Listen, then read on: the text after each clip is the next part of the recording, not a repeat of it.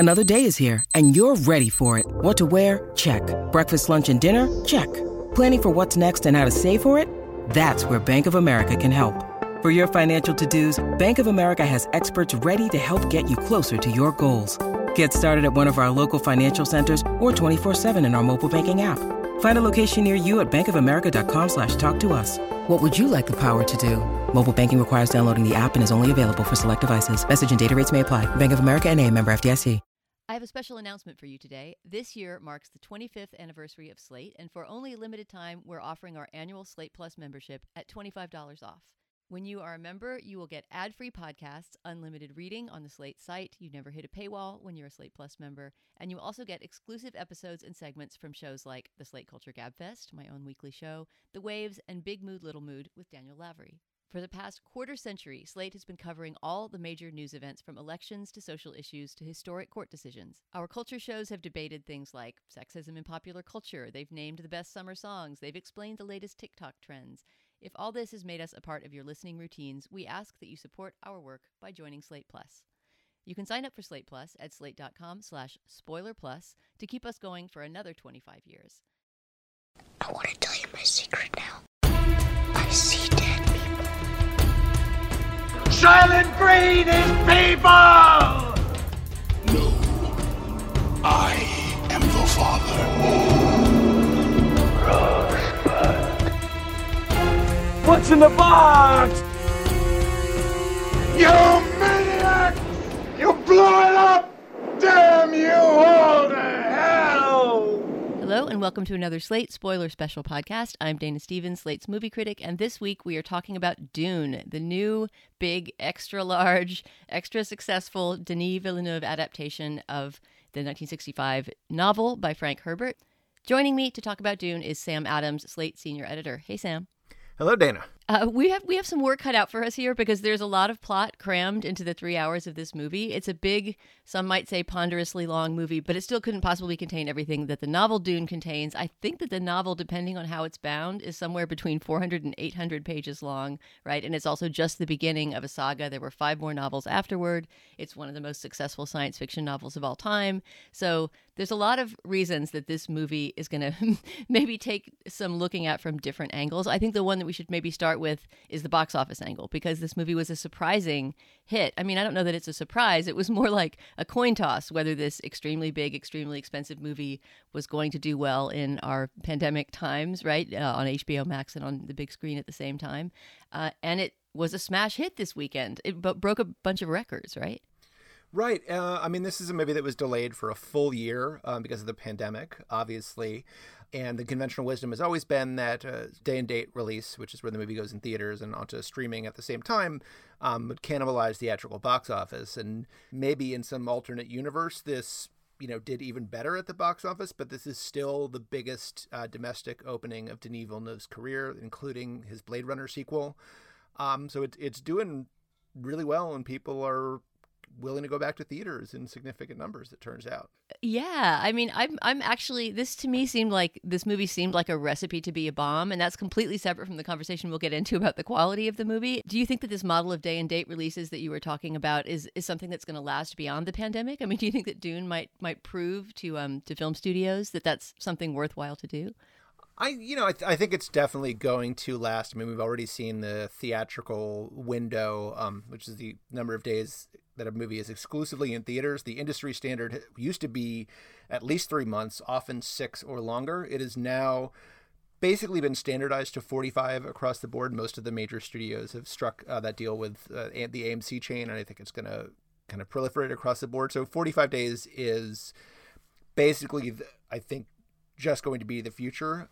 If and when we're ever officially out of the pandemic, I think that will remain. I don't think, $165 million sci-fi blockbusters are going to continue to necessarily premiere day and date, because as much money as HBO is making off, or Warner Brothers is making off HBO Max subscriptions, I don't think it can measure up to, what they might have made at the box office with this, but it certainly proves that it's not a death sentence for movies. And I think, this is the kind of movie that, like, if you're going to go see a movie in theaters, this is the one. This has, the big IMAX image and Dolby Digital Atmos sound, the kind of things that are pretty difficult to replicate at home. And I think people still do feel like that, at least, is something that they need to experience in theaters. Whether they feel that way about, say, the new Wes Anderson movie, which also set a record, but only for like indie theaters during the pandemic, is sort of a different question.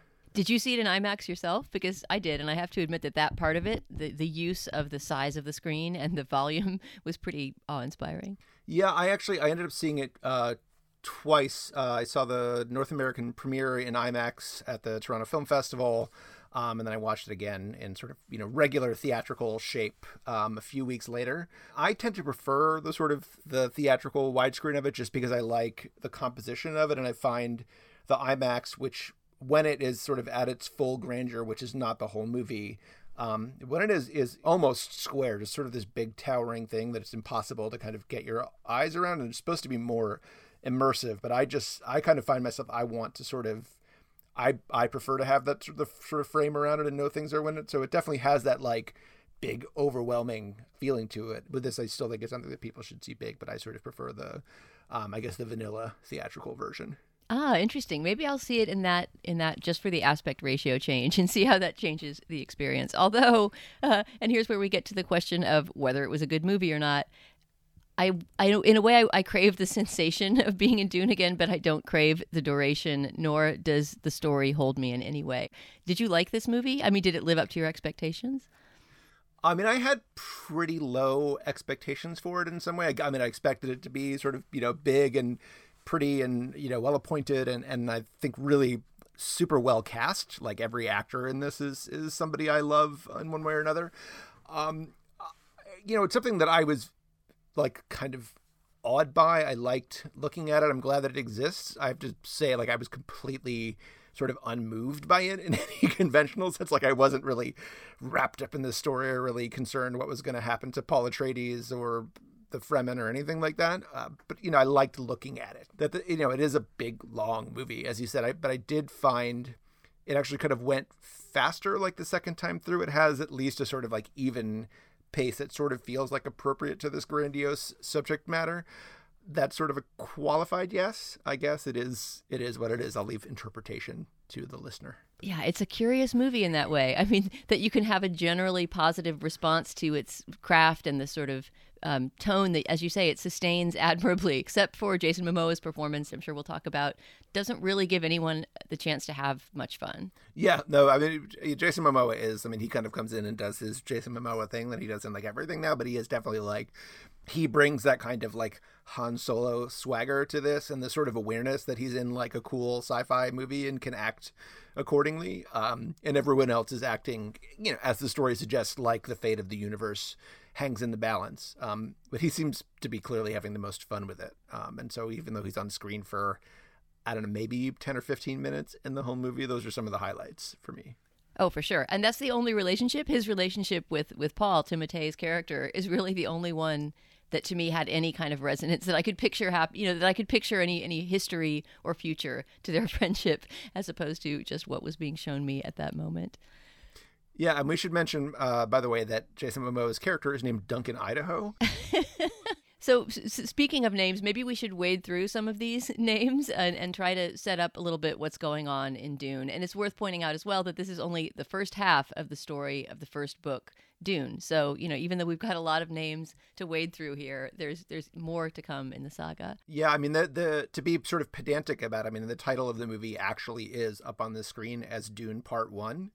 And they have made it without any guarantee of a sequel. It hasn't even been greenlit. Denis Villeneuve hasn't written the script yet. Yeah, that's really a power move on Villeneuve's part that he titled it Dune Part 1 like that, but it seems like it's probably going to pay off for him. Okay, but Sam, if you will help me out with the exposition, I'm going to try to set up the world that we find ourselves in as we join Dune. So it's the year, I believe, 1091, right? So thousands and thousands of years in the future.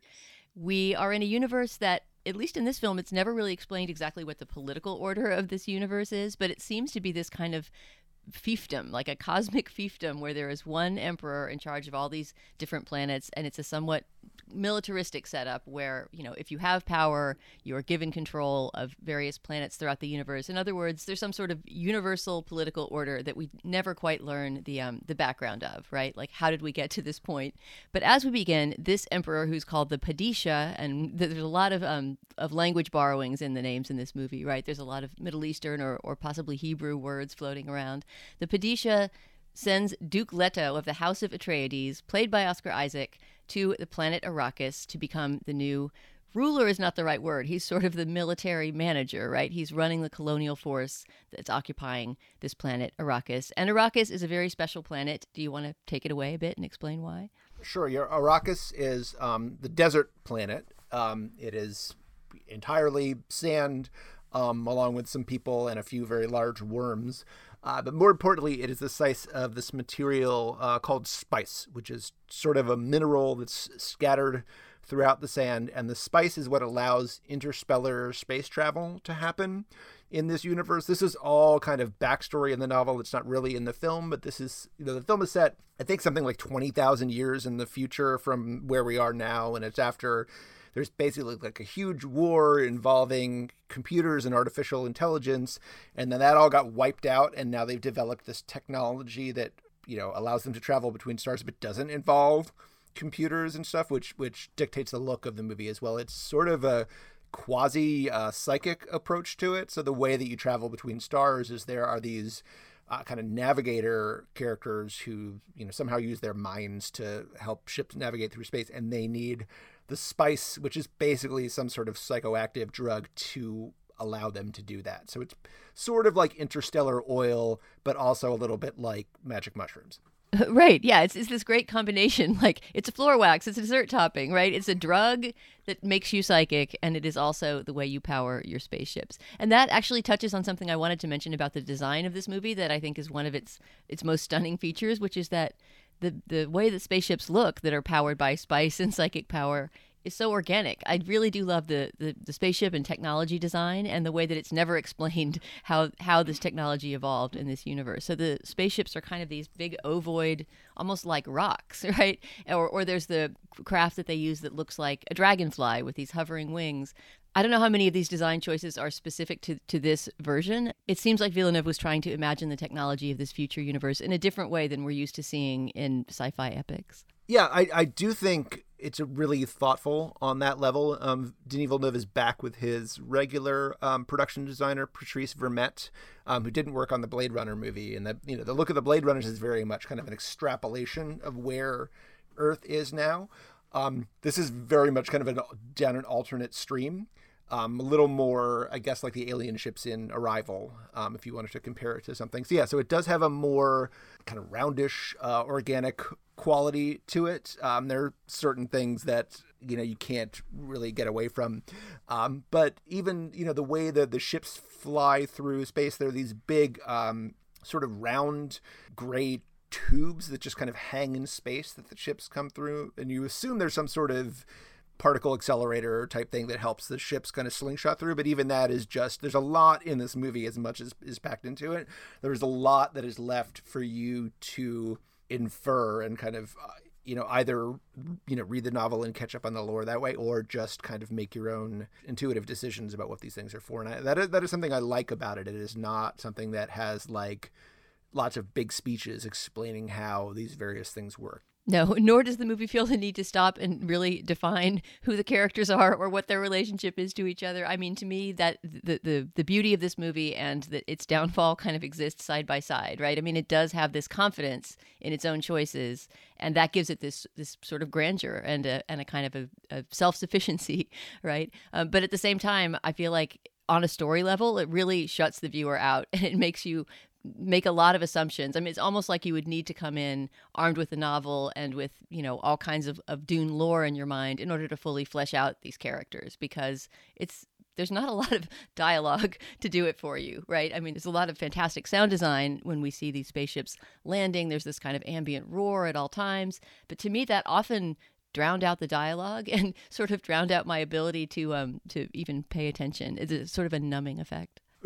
Right. I mean, this movie notoriously, the previous attempt to turn it into a film was in 1984 that David Lynch directed. And, for that release, they sort of notoriously handed out little leaflets at the door with like a glossary of terms to explain to people like what the hell was going on in this movie. So there's just a ton to fit in, and they've chosen in this case to not give you the little cheat sheet to watch along with, but also not sort of include that in the script and just go more with the sensation of it, which is actually, I mean, if there's one thing I do not like about some of Villeneuve's other movies, and I am very much a kind of blow hot and cold on him, I think it is that he can be a very cerebral, kind of bloodless filmmaker. And I think this is, this is not sort of a movie with like the pulsing blood of life rushing through its veins at every moment, but it also doesn't feel the need to sort of stop and demonstrate to you how smart it is at every moment. And that is something I was afraid that it was going to do given his history, and those fears, I guess, fortunately proved to be unfounded. Yeah, I think you're right. And that's sort of what I mean by it being confident in its own choices. So as we talk about it, I enjoy it more than I actually enjoyed it while I was watching it. Okay, but we need to provide the cheat sheet since they're not handing it out at the door. And we actually need to summarize the plot of this movie, which I've been putting off because I'm sure I'm going to get something wrong and I'll hear from a Dune head about it. But our main character, who we've already mentioned, Paul Atreides, the son of the scion, right? The young only son, apparently only child of this family that's been assigned to Arrakis, played by Timothée Chalamet. As we first meet him, I believe the first scene we have any extended encounter with him anyway, he is sitting at breakfast with his mother, played by Rebecca Ferguson, is teaching him in the ways of the Bene Gesserit, which is, you want to explain what that is? That's our first piece of lingo to have to explain. I mean, it's sort of analogous, one might say, to the Force in Star Wars.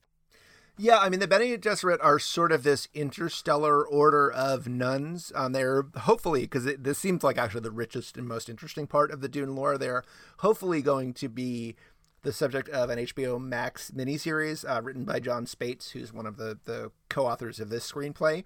But they are basically a sort of immensely powerful order of, not to put too fine a point on it, space nuns, who have, existed for thousands of years. They have these kind of almost quasi-magical powers that among them is this thing that Jessica is teaching Paul in this first scene called the Voice, where if you speak in a certain kind of low growly way, you can basically force people to do whatever you want them to do.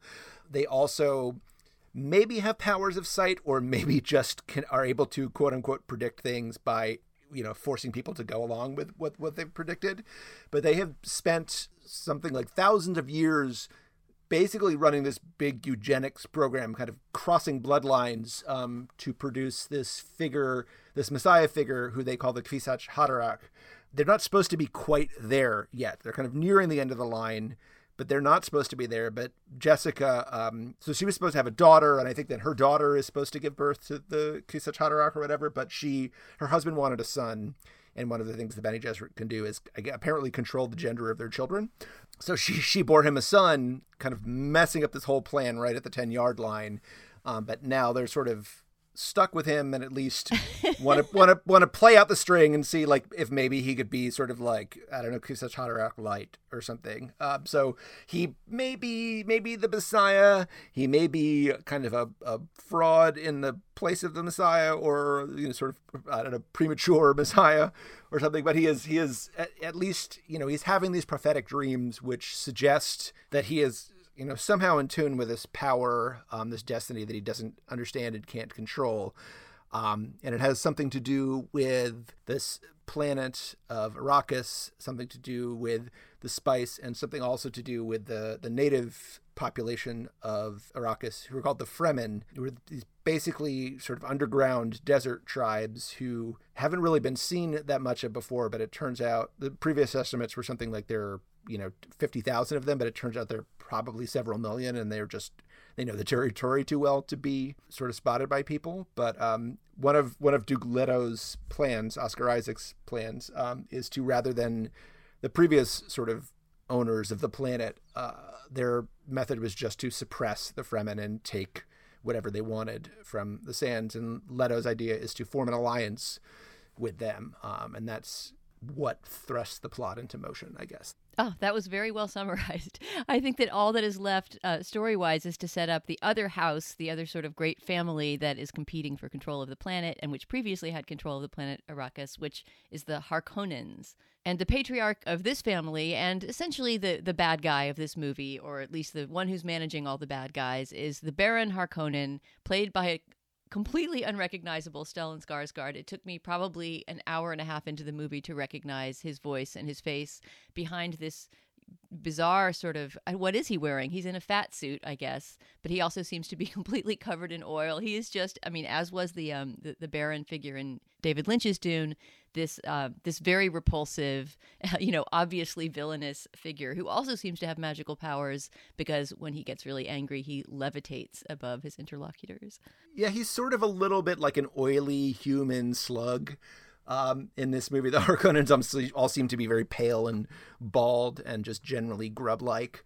And he is literally the biggest of them and the most powerful, and seems to, either through technology or magic or some combination of the two, he could just float around, presumably because he's too fat to walk or so powerful that he doesn't need to, or something. That ability has just atrophied to him. But yeah, he sort of can, lift up into the air, does that at one crucial point in the story, which maybe we'll get to in a minute. But yes, you take one look at him and you know that this is the bad guy. Well, he's a Jabba the Hutt-like figure too. I mean, I keep making these Star Wars comparisons, and I'm sure that this movie was at great pains to try to distinguish itself visually from Star Wars, but there's a lot of similar things, right? We've got the chosen one kid who's being taught a magic art, and then we also have this repulsive, gigantic villain. I recognize a lot of these things. One thing I kind of missed in this world, and I'm sure that this is all deliberate too, is that everyone is humanoid, right? I mean, there isn't really any vision of any alien-looking creature, pretty much. Everybody's got powers, but they're still a roughly humanoid shape, which especially after Arrival, which had such great creature design and such an unusual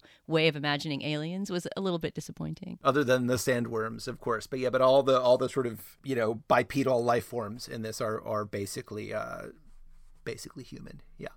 Let's talk about the sandworms real quick, because that is something, I mean, even if you are not a huge Dune head, when you go to see any version of Dune, you're going to be looking forward to the sandworms. And this movie really, really teases you before you get to see them, right? These gigantic life forms that live inside the spice sand and are trying to guard it from people who want to mine it.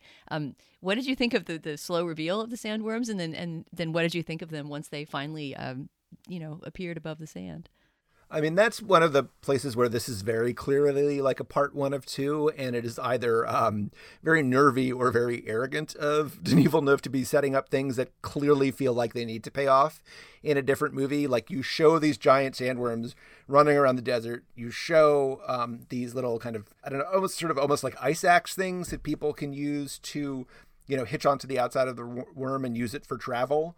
Clearly, it feels like these things have been introduced. This is like, Chekhov's worm ice axe needs to be used in the third act. And then you get like one shot of some rando riding the worm at the end, whereas clearly Paul Atreides has to do this at some point. Like, that's just the laws of movies indicate that has to happen at some point, but that's off in the part two that hasn't been written yet. But I mean, they are, they do sort of satisfyingly create this real feeling of these things just being enormous. They are, basically sand colored. They have these huge maws, which are sort of like, I don't know, I guess a cross between like a whale's mouth and a sphincter or something like that. But they, at one point, one of them swallows this enormous spice harvesting, kind of like a thrasher, but for spice, just swallows this thing whole, and it barely even it's just this little dot going down its throat. So it does, I mean, the movie does successfully, maybe especially in theaters where you also have the sound, this big whomping sound working along with it. I think it does really give you that sense of scale, and also of, in a more abstract level, just this huge thing operating on this planet that Paul and none of the other Atreides or Harkonnens or anybody else from the Empire has any idea of understanding what's going on there. Sam, I'm going to stop you for just a moment for a word from our sponsor this week. That's not just the sound of that first sip of Morning Joe. It's the sound of someone shopping for a car on Carvana from the comfort of home. That's a good blend. It's time to take it easy, like answering some easy questions to get pre-qualified for a car in minutes. Talk about starting the morning right. Just like customizing your terms so your car fits your budget. Visit Carvana.com or download the app to experience car shopping the way it should be. Convenient, comfortable. All right, back to Dune. So it takes a while for the action to get going in this movie. As we were saying, it has a very stately pace. But when it does, there's actually quite a bit of action in the middle. Do you want to get into the traitor within the house of Atreides who sets off all the trouble? Do I?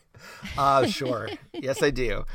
So we have this setup here where the Atreides family has taken over, or Atreides house, I should say, Game of Thrones style. House Atreides has taken over the planet of Arrakis. They've been sort of assigned it by the Galactic Emperor, who does not show his face in this particular movie. But the Harkonnens, who have been harvesting spice on Arrakis for decades, are unsurprisingly not very happy about having their big cash cow taken away from them.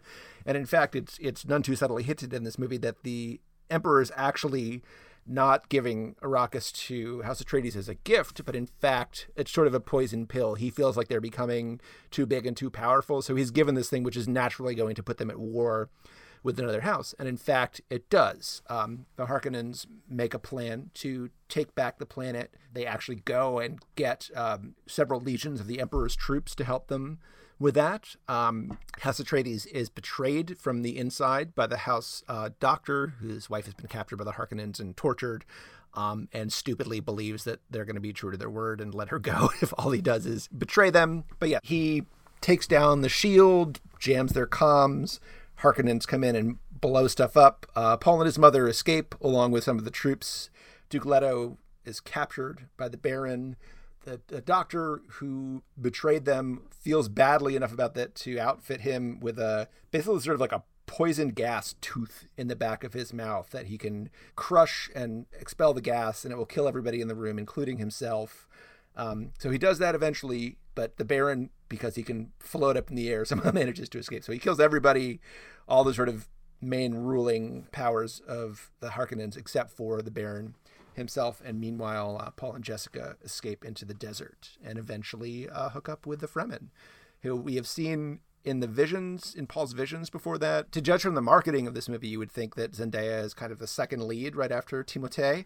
But in fact, apart from these visions that he's having of an eventual meeting with her, she doesn't show up until, I don't know, maybe the last 20 minutes of the movie or something like that, and has very little to do. So that's another place where you feel like, for her sake, if no one else's, they really need to make part 2. Yeah, you really would think that it's a romance, a desert romance between Timothée and Zendaya. But when you actually see them together, it's not. I don't think that they exist on the screen in real space, as opposed to one of his visions of the future until the last few moments of this entire movie. So yeah, the second half of the movie, after all of the palace intrigue that you described involving, Oscar Isaac's character sacrificing himself and the betrayal within the house, really takes place on the planet Arrakis. And the question becomes, how are Paul and Jessica going to find a way to work with the Fremen, the native inhabitants of the planet Arrakis? So the Fremen finally emerge from the status of being, people that are seen only in dream images and start to become real characters. And one of the first representatives of the Fremen we meet, who I think is one of the most underused actors in this movie, is Javier Bardem, who appears as what we gather is some sort of charismatic tribal leader among the Fremen, who meets briefly with Paul and Jessica. Do you have anything to say about his brief cameo? I mean, just that it's very brief. I mean, I like that this movie casts actors with so much presence in these very small roles. Stephen McKinley Henderson is another one who plays the sort of intergalactic navigator Tufir Hawat. I mean, and it's worth having him in this movie just for. There's the scene of him going out in the desert with a little parasol to shield his fair skin, and fair enough. That's plenty for me, but it does leave you feel like a lot of these people are not being used, certainly to the extent of their abilities. And Javier Bardem is someone that I feel like if you plant him in the first scene, you have to, in the first half of the movie, you need to bring him back later. And he does come back for the ending scenes, but it doesn't feel like the only thing he has to do is just sort of look authoritative and weighty, but there's really nothing to his character beyond that. The speed with which Javier Bardem's character is brought on and off screen kind of brings me to a bigger question about this movie that I want to ask you if you experienced this as well. But I mean, I don't really have a protagonist or a character to cling to in this movie. As you said, it's very well cast. I wouldn't have cast any of these roles any differently. And yet I just had no emotional engagement with any of these characters, even the ones that had a lot of screen time. And I'm wondering if you also felt this kind of disconnect from the movie. I felt admiration and even awe as I was watching this sometimes, particularly given the IMAX screen.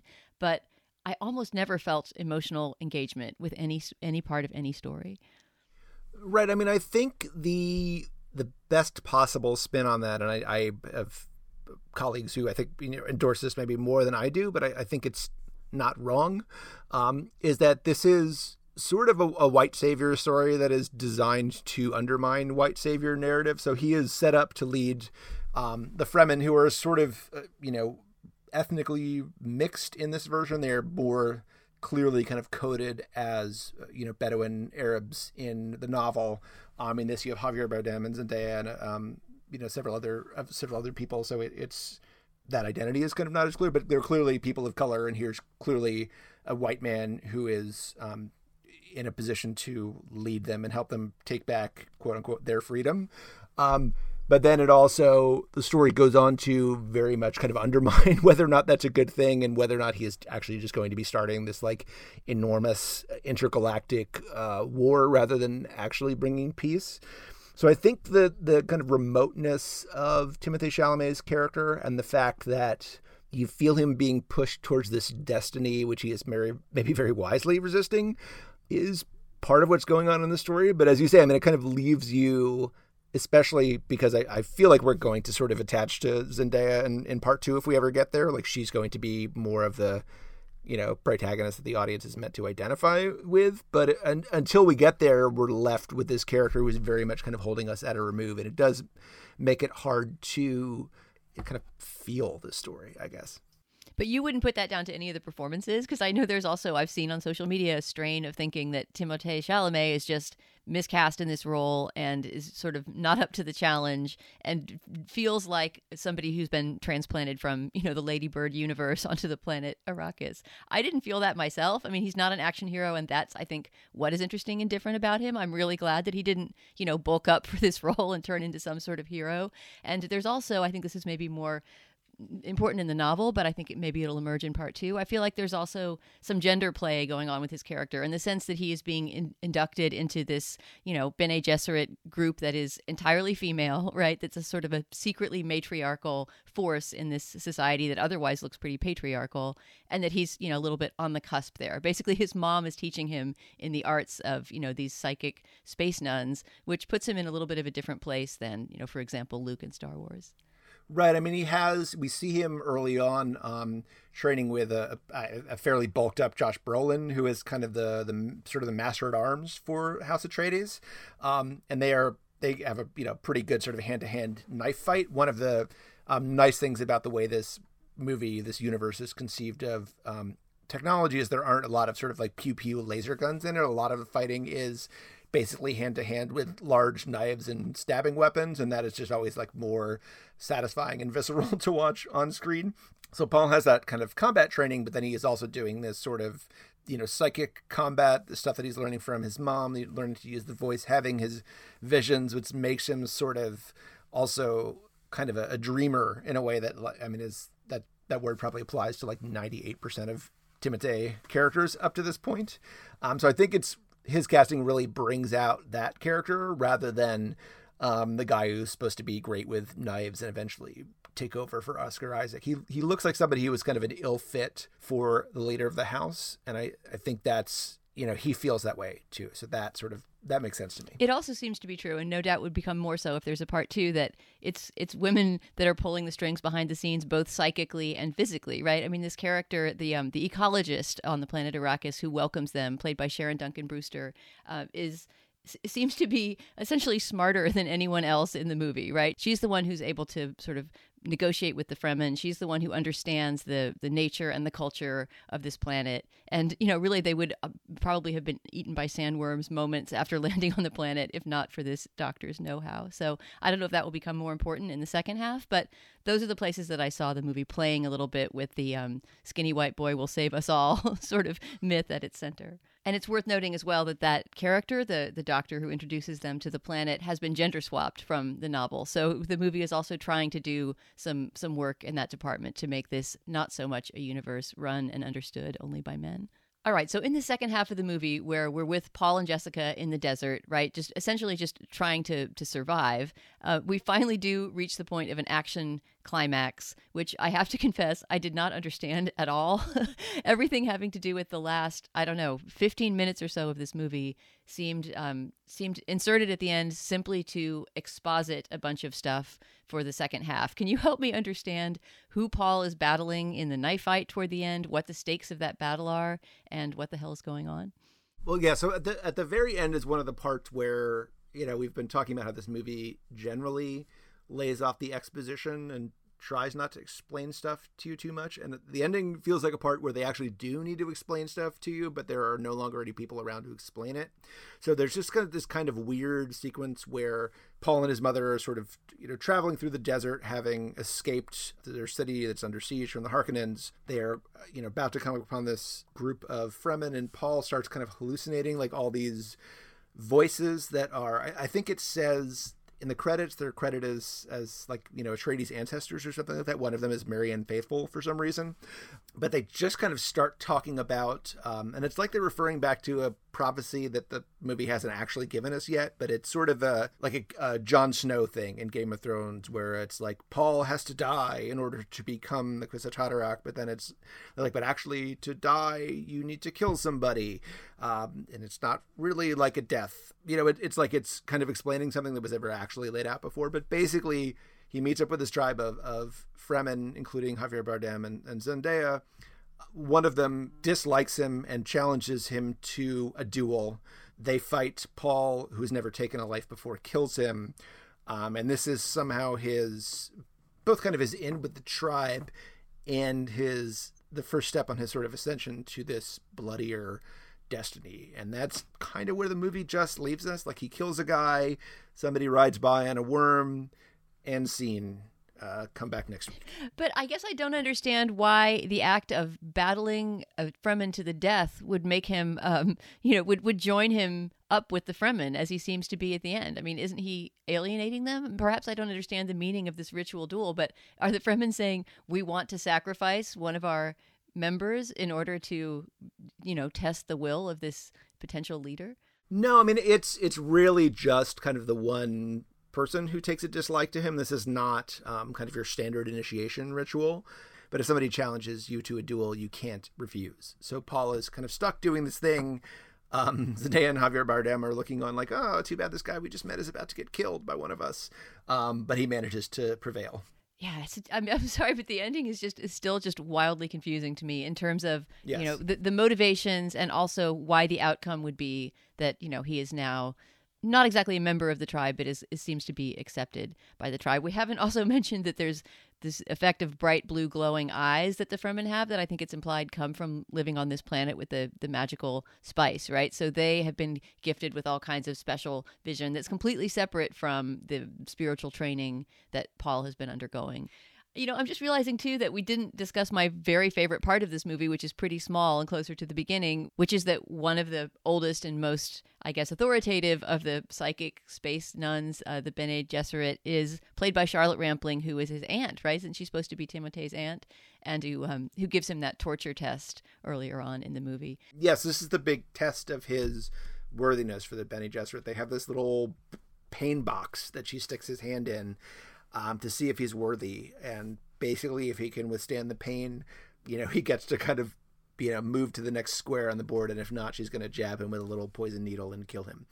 I mean, both that, I have to say that the writing in this movie, and maybe this is again because it is only half of a movie, just it seems to revolve around scenes like that and like the knife fight that are just dropped into the narrative to provide some kind of suspense and frisson and action in the middle of a pretty static story. And maybe that's why, even though this movie filled me with awe, etc., and I kind of want to see it again to see how it was put together, I also, quite honestly, fell asleep twice while watching it. I mean, between the deafening sound, the extremely long shot after shot of large ovoid spaceships landing on big expanses of sand, there's just something hypnotically dreamy in both the good and bad sense about Dune that I'm a little bit curious, actually, why it has had the positive response that it has, given that it really does require a lot of patience from the viewer. Yeah, I mean, that's a good question, and I think, I mean, certainly not every release in the last couple of months has done that well. So you probably can't say that people are just itching to get back to movie theaters regardless, but I think they did successfully communicate the idea that this is something that if you're going to see it, you should see it that way. And, Denis Villeneuve took a ton of crap on the internet for saying back in August that he thought it was kind of ridiculous to watch it on the small screen, and that would be like driving a speedboat in a bathtub. It seems like that message resonated with enough people that they got the sense that if they were going to see it at all, they should see it big. And I would stop short of saying that you have to see it in a theater or anywhere else.